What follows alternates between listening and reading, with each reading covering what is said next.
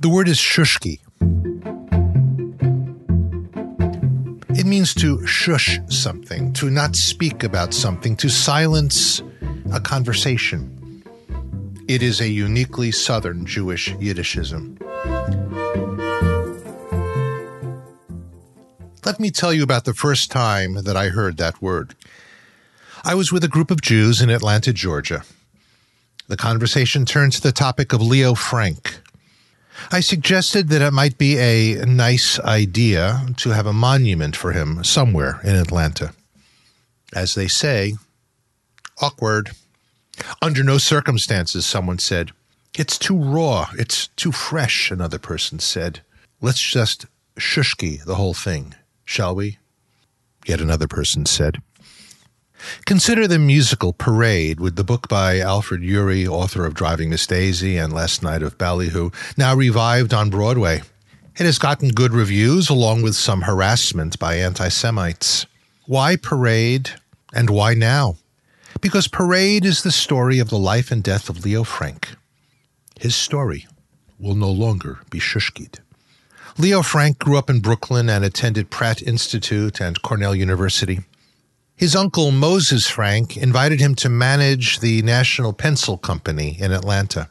In 1910, Leo married Lucille, who came from a prominent Atlanta Jewish family. 2 years later, he became president of the B'nai B'rith Gate City Lodge. Their home was in the middle of what is now Turner Field in Atlanta. In August 1913, a 13-year-old worker, Mary Fagan, from Marietta, Georgia, in East Cobb County, was found murdered in the National Pencil Company factory. As a Northerner and a Jew, Frank was automatically doubly the other and automatically the suspect. Frank was arrested for the crime and brought to trial.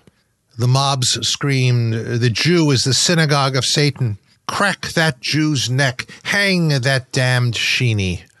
Echoes of the Dreyfus trial in France 20 years prior to that.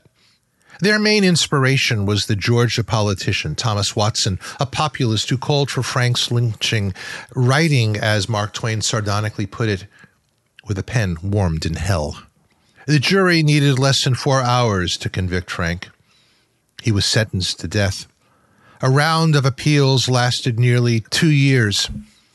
The case became a cause célèbre.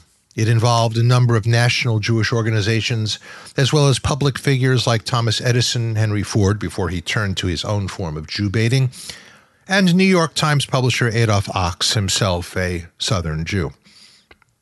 When Frank finally lost the appeal, Georgia Governor Frank Slayton commuted his death sentence to life imprisonment. Ultimately, Slayton had to flee Georgia because of the many death threats against him. He had always believed that the truth would come to light and that Leo Frank would be vindicated and released. It was not to be.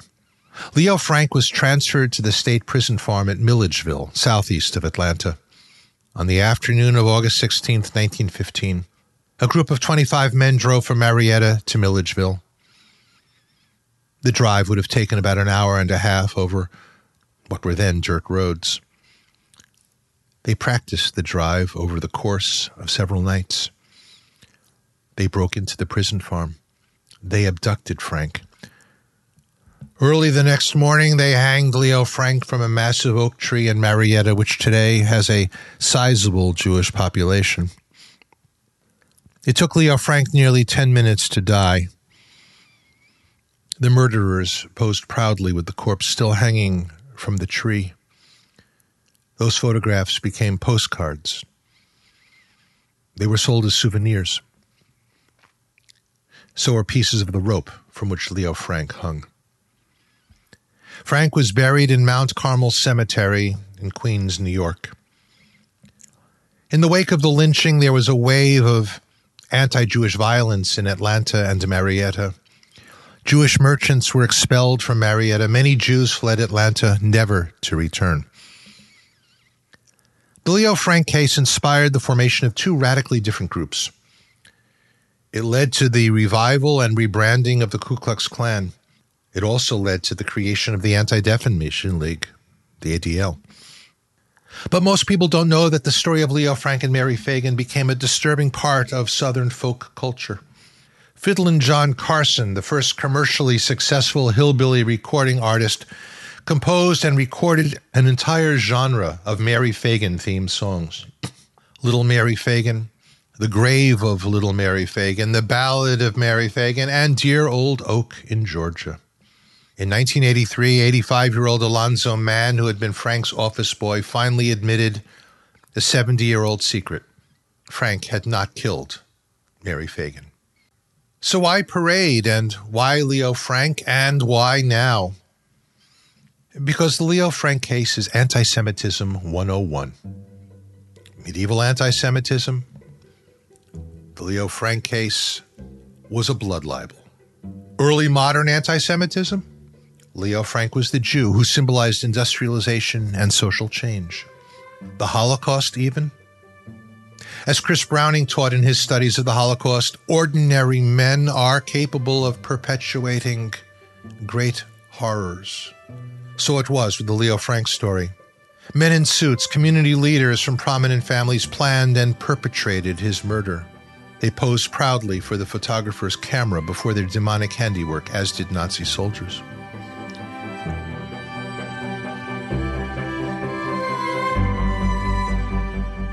A postscript.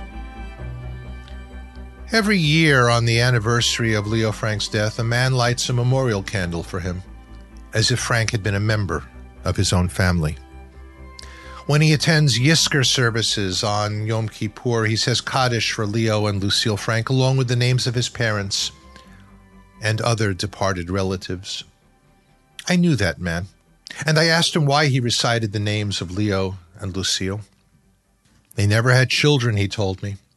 So I guess I adopted them. Their memory is my responsibility now, and ours as well.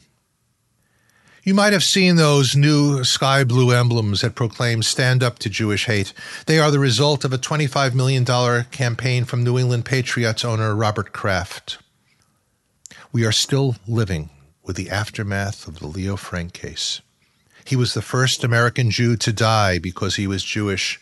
Most renditions of anti-Semitism in this country are not lethal, thank God, but some have been. And those memories haunt us like ghosts. The Leo Frank case was the first story to teach us a powerful lesson, that we American Jews will not shushki Jew hatred. Nor should they.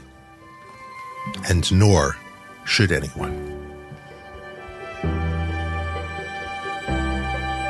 Martini Judaism, for those who want to be shaken and stirred, is a Blue Jay Atlantic production for Religion News Service, and I am your host, Rabbi Jeff Salkin. Shalom. Bye.